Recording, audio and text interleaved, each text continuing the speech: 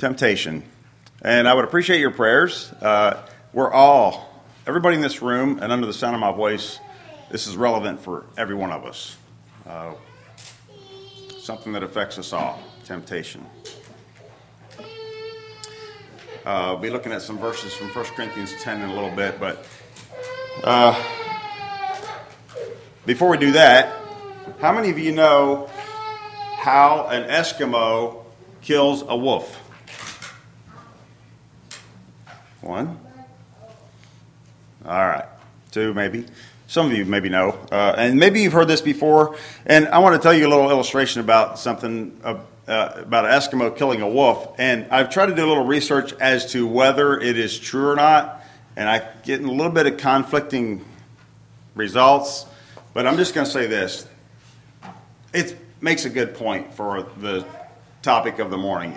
It makes sense in nature, I think, whether it's actually true or not. But it does make sense for the topic this morning. So I want to tell you a little illustration here. First, the Eskimo takes a really, really sharp knife, maybe a two-sided knife, sharpened on both sides, and he takes that knife and he'll kill a seal, first of all, in the north, because they're relatively easy to catch and kill. And he'll take that knife then and he'll dip it in the blood of that seal. Take it out in the cold air and let it freeze hard. Then he'll dip it in the blood again, and he'll be like dipping a candle, building it up with blood. Okay? Until when he's done, he kind of has a blood popsicle for the wolf. And then he'll take that knife, and he'll take it out where he wants to catch the wolf, and he'll plant it upright in the ground or snow or ice, or somehow he fastens it securely so that the popsicle is sticking up, and then he goes away. So then we have the curious little wolf that comes along he thinks he smells fresh blood, and he does. And he comes up till he finds the knife, and he begins to lick on the knife and gets that taste and the scent of that blood in his mouth. And the more he tastes and licks, the better he likes it, and the more he goes at it, faster and faster, until guess what happens? The blood is decreasing, and the knife blade begins to appear, and he begins to slice his tongue. And now he's drinking his own blood. He doesn't know that, though. All he knows is he's got blood. And so he keeps doing that until dawn arrives and the wolf is laying there dead because he bled out. Now, again, you may come to me and say, that's not true, that doesn't work that way. Maybe it doesn't, but maybe it does, and it makes a good point for our topic today of temptation. That carnivorous appetite of his craves more and more and more. And Satan, uses the same kind of tactics for people today, for us today. He knows that if he can cause us to succumb to temptation, then we will probably be very powerless and useless as Christians. Salvation. Most of us here today are saved by the blood of Christ, and salvation is not a barrier to temptation.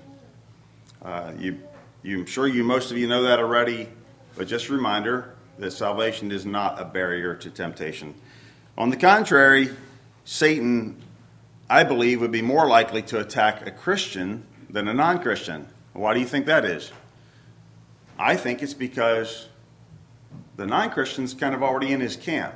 Yeah, he wants to keep him satisfied and keep him there, so he's going to keep enticing him to have the fun things that they do and do the things that they do, but he wants to get the Christians into his camp, so he's going to really focus on the temptations of Christians, believers. So, temptation cannot be avoided. Cannot be avoided, but it can be overcome. While it's hard to endure temptation, when we are tempted and we have victory, it can help us to grow in Christ.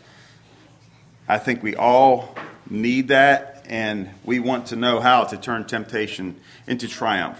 Now, I want to read together our text this morning, 1 Corinthians 10, 1 through 13. I'm going to put it on the slides behind me so you can follow along. In fact, what I'd like you to do is help me read it. But so this is just the first part of this chapter is some background verses, but I guess you might say the main text or focus is going to be down to like verses 12 and 13 toward the end of it. But I just wanted to read the beginning part there just to get a little background there. So let's look at these verses, and let's have you folks on this side say the white letters, and you folks over here say the yellow letters, the words, okay? So we'll do it that way. And then on the very last verse, verse 13, a familiar one, is 1 Corinthians 10, 13. We'll read that one all together. So the last one is all together. Starting on this side with verse 1. Here we go. Moreover, brethren, I do not want you to be unaware that all our fathers were under the cloud, all passed through the sea. All were baptized into Moses in the cloud and in the sea. All ate the same spiritual food, and all drank the same spiritual drink, for they drank of that spiritual rock that followed them, and that rock was Christ. But with most of them God was not well pleased, for their bodies were scattered in the wilderness. Now these things became our examples, to the intent that we should not lust after evil things, as they also lusted. And do not become idolaters, as were some of them. As it is written, the people sat down to eat and drink, and rose up to play. Nor let us commit sexual immorality, as some of them did, and in one day 23,000 fell. Nor let us tempt Christ, as some of them also tempted, and were destroyed by serpents.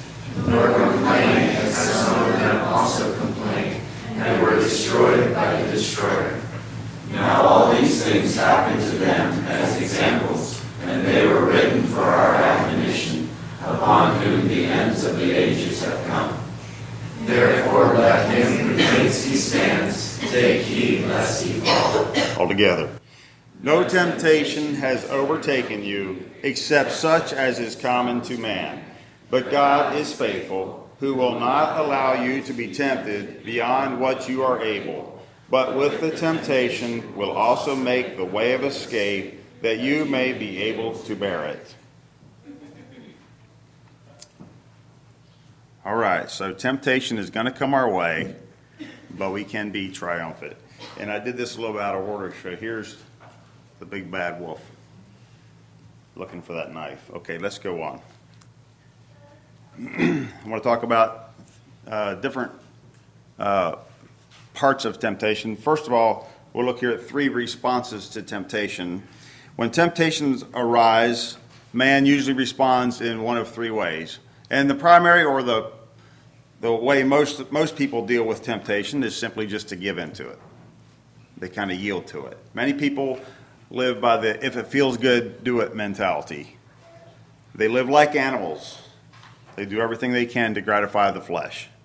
That's the nature of mankind, unregenerate man. Just to, if it feels good, let's go have a party. Let's do it. Nearly all lost people live that way. And sadly, some professing Christians live that way. Another way that you deal with temptation is to struggle daily. They struggle daily. They spend time fighting temptations on their own strength. They fight and they fail, and they fight and they fail over and over because they're doing it on their own strength. If we could defeat the power of sin on our own strength, then it would be pointless for Jesus to have died on the cross, right? For our sins. That type of person that does that hates what he does, but he goes on doing it because he does not have the power on his own to stop. Now, maybe an illustration of that would be somebody who has a bad habit, or an addiction, I should say, to smoking cigarettes. Okay, so they're addicted to it. They think they have to have it, and they try to stop, and they try to stop, and they just can't stop. And they'll stop for a little bit, and then they start back up. But with the power of God in their life, they can stop. It can be done. And I've talked to many people along those lines, as you know, with the career I'm in.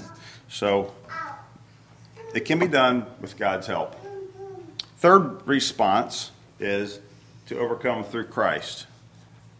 For those who overcome temptation do it through the power of Jesus Christ. And they can turn, as our title of our message today is, they can turn temptations into triumphs. There's a few things that you need to know to be able to do this. And I'd like to think this morning on this thought of how to be triumphant in temptation. Here's a little preview. So we want to talk about the subject of temptation, the source of temptation, the seat of temptation, and the subduing of temptation. Those four areas we'll look at. First of all, let's look at the subject of temptation. Who is affected? Well, I already told you who is affected, didn't I? All of us. Christian and non-Christian alike, we are all tempted to do wrong, to go against the Lord. All humans are subject to temptation. From the most socially elite person in society to the least, no one is exempt. In the Old Testament and in the New Testament, in the Scriptures, I should say, we have examples, and this is just a little smidgen of examples, but Joseph in Genesis 39,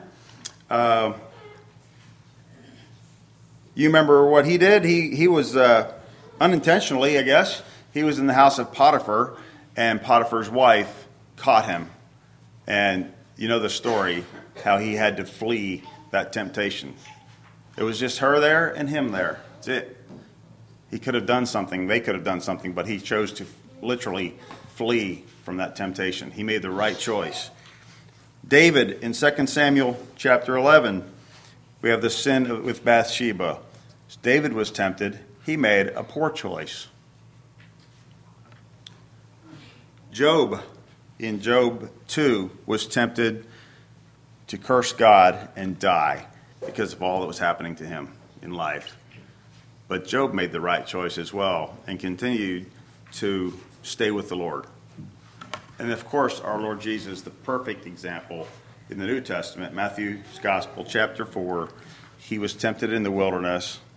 And of course, because he's God and he's perfect, even though he's 100% man as well, he made the right choices and he overcame, was triumphant in temptation.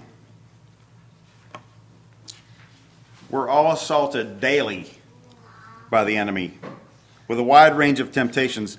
Back in around the year 2012, there was a Barna survey done. The top 5 self-reported temptations in America at that survey was 60% of the people struggled with anxiety or worry. 60% struggled with procrastination. 55% struggled with overeating. 44% struggled with overuse of electronics and social media. And 41% struggled with laziness. So that was the top 5. There was more than that, but that was the top 5 in that survey that was done in 2012. Maybe some of those affect you, or maybe you're tempted with some of those areas. Praise God if you're living in triumph over those. But we all have at least one area in our lives, I'm sure, where we're susceptible to temptation. Now, it's not a sin to be tempted. It is not a sin. In Hebrews chapter 4, verse 15, the writer says, "For we do not have a high priest who cannot sympathize with our weaknesses, but was in all points tempted as we are, yet without sin." Speaking of our Lord Jesus Christ, was tempted just like we get tempted, but he didn't sin. So if the perfect Son of God can be tempted, then we can all be tempted, and it's not a sin to be tempted. But our greatest danger is to think that we've arrived at a place where we are above sinning. Sin enters the picture when we yield to it, to the temptation. Verse 12 of our text says, "Therefore, let anyone who thinks that he stands take heed lest he fall." Also, Proverbs chapter 16, verse 18 says, "Pride goes before destruction, and a haughty spirit before a fall."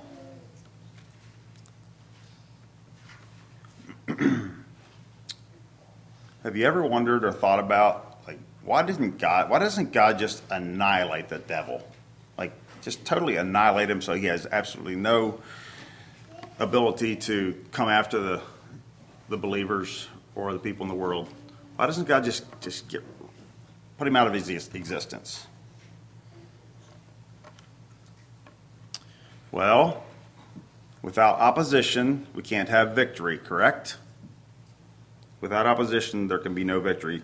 God hasn't called us as believers to a life of ease, a life of a bed of roses. He's called us to a life of victory, though. And we can have victory when we have faced evil and when we emerge as overcomers through Jesus Christ. So, that's a little bit of who is affected, the subject of temptation. Now let's go look at number 2, the source of temptation. Where does it come from? Verse 13 of our text. "No temptation has overtaken you that is not common to man. God is faithful. He will not let you be tempted beyond your ability. But with the temptation, he will also provide the way of escape that you may be able to endure it." So we were uniquely created as creatures of choice. It's our choice in the matter when we are tempted. We can't go down the road of believing that your temptations are so big and so great and that there's no hope for you. Can't do that. The temptations that you face, the temptations that I face, thank you, are all pretty much common run-of-the-mill temptations. He may hit me with one of them one day. He may hit with you the same thing to you another day. Not always all that different, but just comes at us at different times in life. We all get the same ones from the same source. 1 John chapter 2, verse 16 says, "For all that is in the world, the desires of the flesh and the desires of the eyes and the pride and possessions is not from the Father, but is from the world."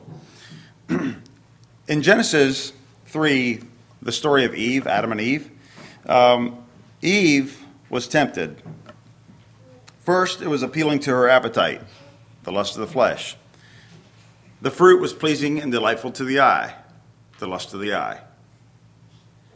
Finally, she somehow perceived that the fruit would make her wise and giving her lots of wisdom beyond her own. That's the pride of life.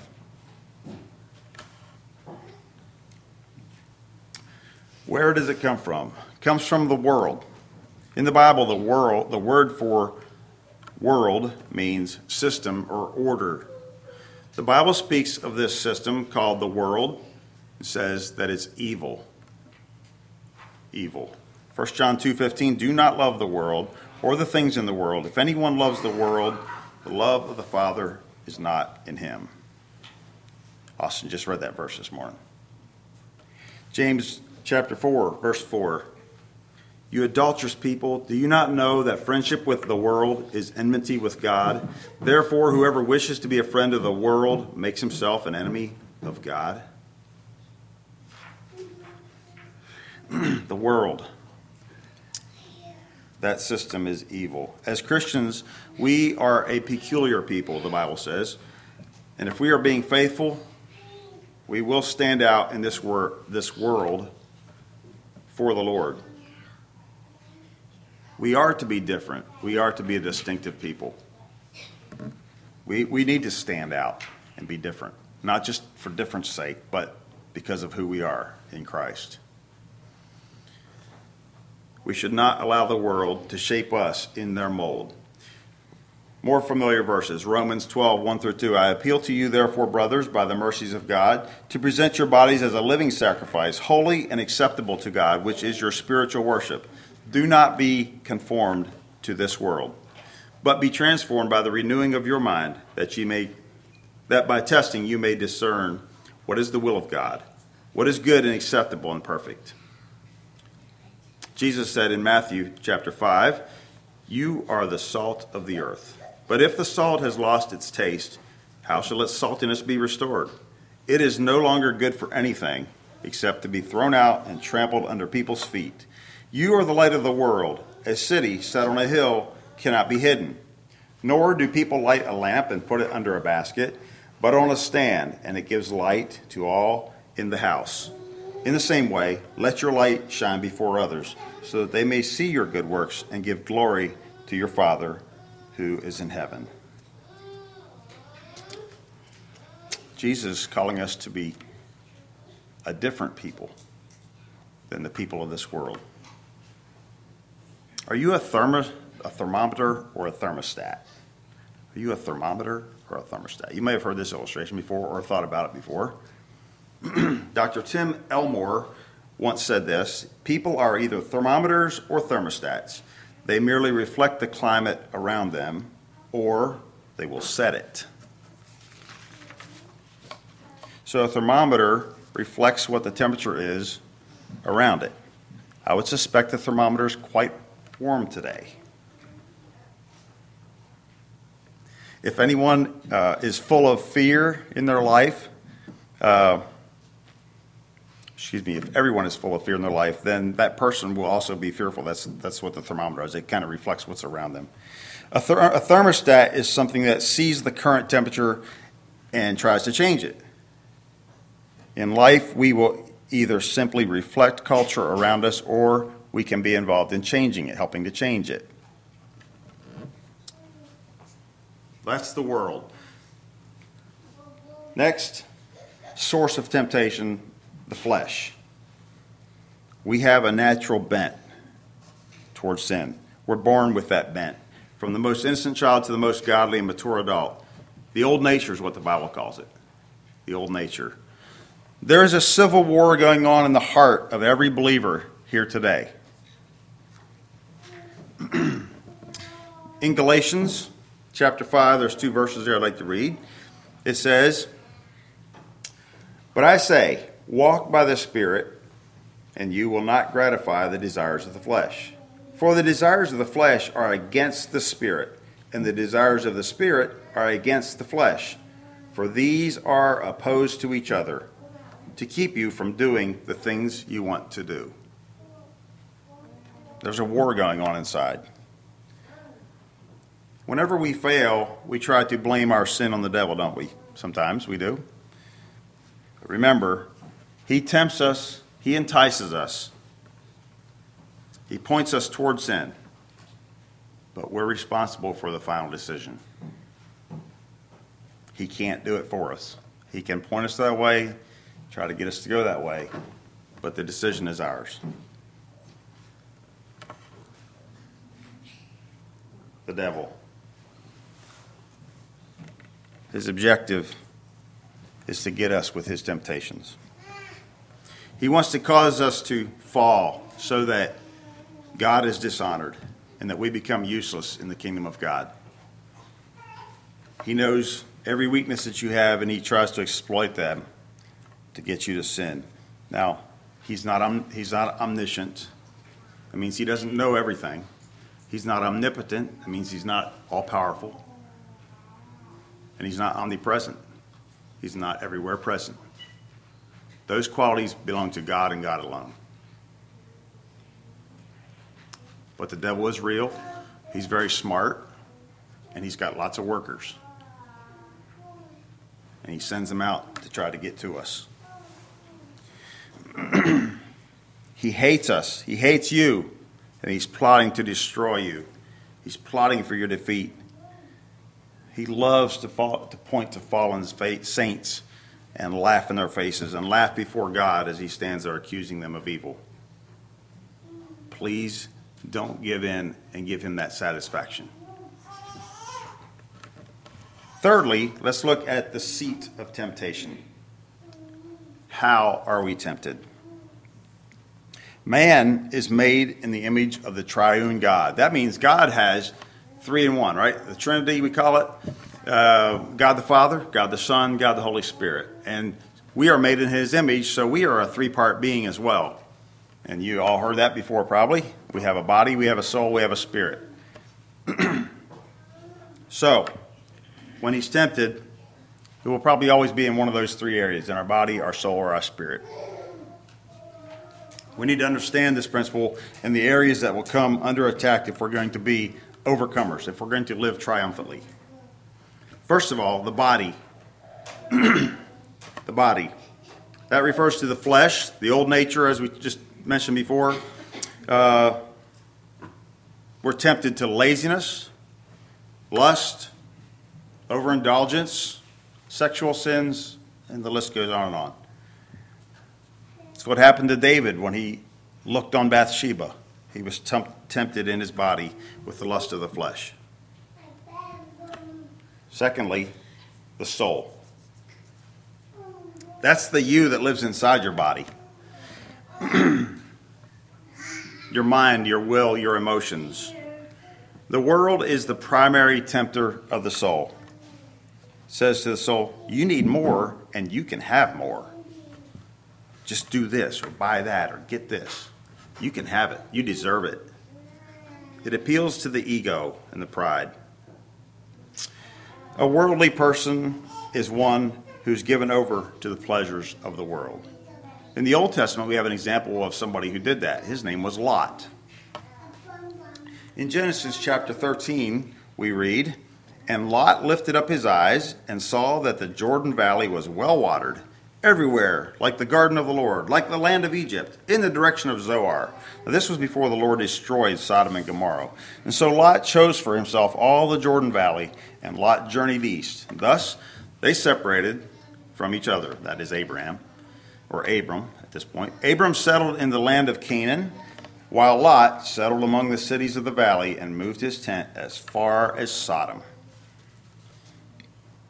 So, Lot was faced with a choice, and he made his choice. He looked at Sodom, he leaned towards Sodom, he lived there, and he lost there.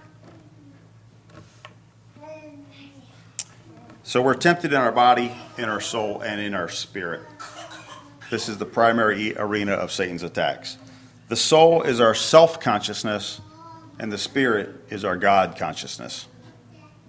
This is what sets us apart from the animals. Only man can know God. Animals can't know God like man can. Okay? Animals were created by God, and they will worship God. They will bring honor and glory to God. They will. They have no choice. God made them. They have their little instincts that they do, the way they live, the way they eat, the way they do whatever, brings honor and glory to God. It's the way he made them. He also made us, but he made it something different about us, and he gave us a choice in life. And that's how we're different. We can choose to not worship God.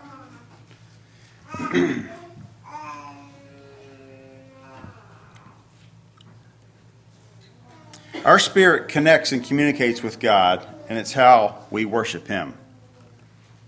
So when we yield our lives to Jesus Christ, our spirit and God's spirit are joined together, and we communicate with our Heavenly Father. We have communion. John chapter 4, verse 24 says, God is a spirit, and those who worship him must worship him in spirit and in truth.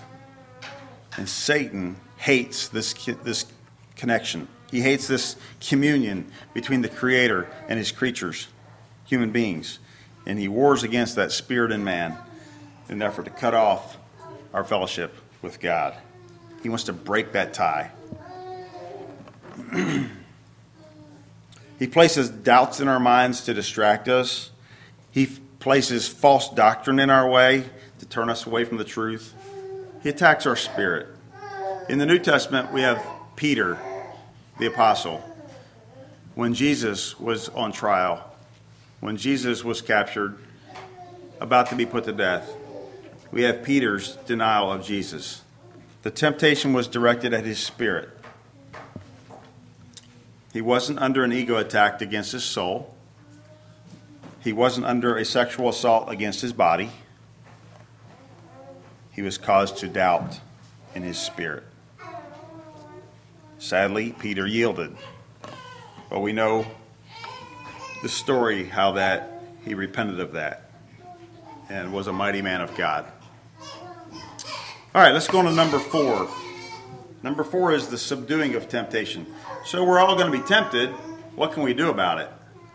That's what we'll look at next. 3 words to remember when we are facing temptation. Flee, faith, and fight. Let's see.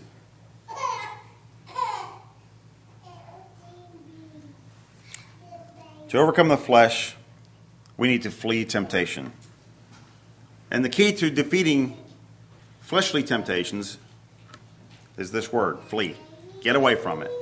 1 Corinthians chapter 6, verse 18 says, flee from sexual immorality. Every other sin a person commits is outside the body, but the sexually immoral person sins against his own body.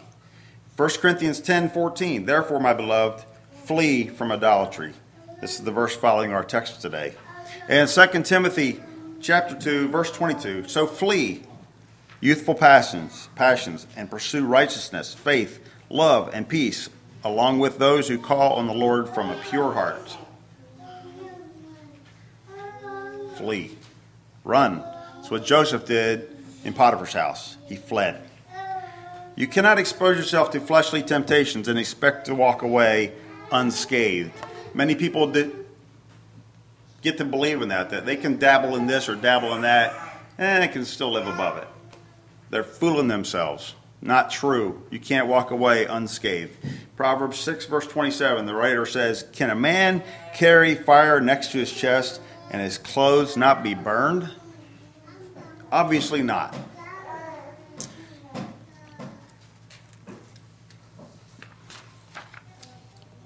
So flee. Flee temptations. Secondly, we can have faith. To overcome the world, we need faith. Do you really believe that Jesus will take care of you if you willingly give up the attachment to worldly things? Do you really believe he can? Or that he will? He will. But we have to have faith. We need to trust him. We read verses earlier that taught us that if we are loving the world, we are not loving God. If we really want victory over the world, you need to love Jesus more than you love the world. You need to love Jesus more than that thing that you're being tempted with. If you're being tempted to do wrong, we need to learn to hate that thing and see it as God sees it. Look at it with the way God looks at it. God hates that. I hate that. And by faith in Christ, I'm going to get away from it. Hebrews chapter 12, verse 2. Looking to Jesus, the founder and the perfecter of our faith, who for the joy that was set before him endured the cross, despising the shame, and is seated at the right hand of the throne of God. So it's our faith in him that offers us the victory. And thirdly, to overcome the devil, we need to fight. We need to fight. We're promised that in the Word, that if we stand up to him and fight, he will flee. In James 4, verse 7, submit yourselves therefore to God, resist, fight the devil, and he will flee from you. Now, important part is that very first phrase, first sentence, submit yourselves therefore to God. Because if you leave that part off of it, you're in big trouble. You can fight, but it's on your own strength then, and it's not going to be very successful. So first of all, submit yourselves to God. Then you can resist the devil, and he will have to flee from you. See, you can't run away from him, but you can drive him away through the power of the shed blood of Jesus. Because he doesn't fear you and me as people. He doesn't fear us. Not at all. But he trembles at the blood of the perfect Lamb of God, Jesus Christ. When Jesus comes on the scene, he's trembling and he's out of there. So keep that in mind. You submit yourselves to the Lord, and the devil's going to flee. All right, Ephesians 4, verse 27. Give no opportunity to the devil, is what Paul says. Paul's admonition to us is, don't give the devil any opportunities. Peter says, be sober-minded, be watchful. Your adversary, the devil, prowls around like a roaring lion, seeking someone to devour. Or like that wolf standing on the ledge overlooking. He's waiting for something to devour. That's the devil. He's walking around just trying to find somebody who's going to give in to him. All right, a quick review. To be triumphant, in temptation, we looked at the subject. Who is affected? All of us. Everybody in this room will be tempted. Where does it come from? The source? It comes from the world, the flesh, the devil. All right. Thirdly, the seat of temptation. How are we tempted? In our body, in our soul, and in our spirit. And lastly, the subduing of temptation. What can we do about it since we're all going to be tempted? We can flee, we can have faith, and we can fight. Now, I don't know what temptations you're dealing with in your life. You know, and God knows. But as I said earlier, if you're here under the sound of my voice, you are in a battle. I'm in a battle. Our greatest resource in this battle is a close relationship with Jesus Christ. So we can bring our needs to Him, lay it down at His feet, and then expect Him to help. And I say expect, that means have faith.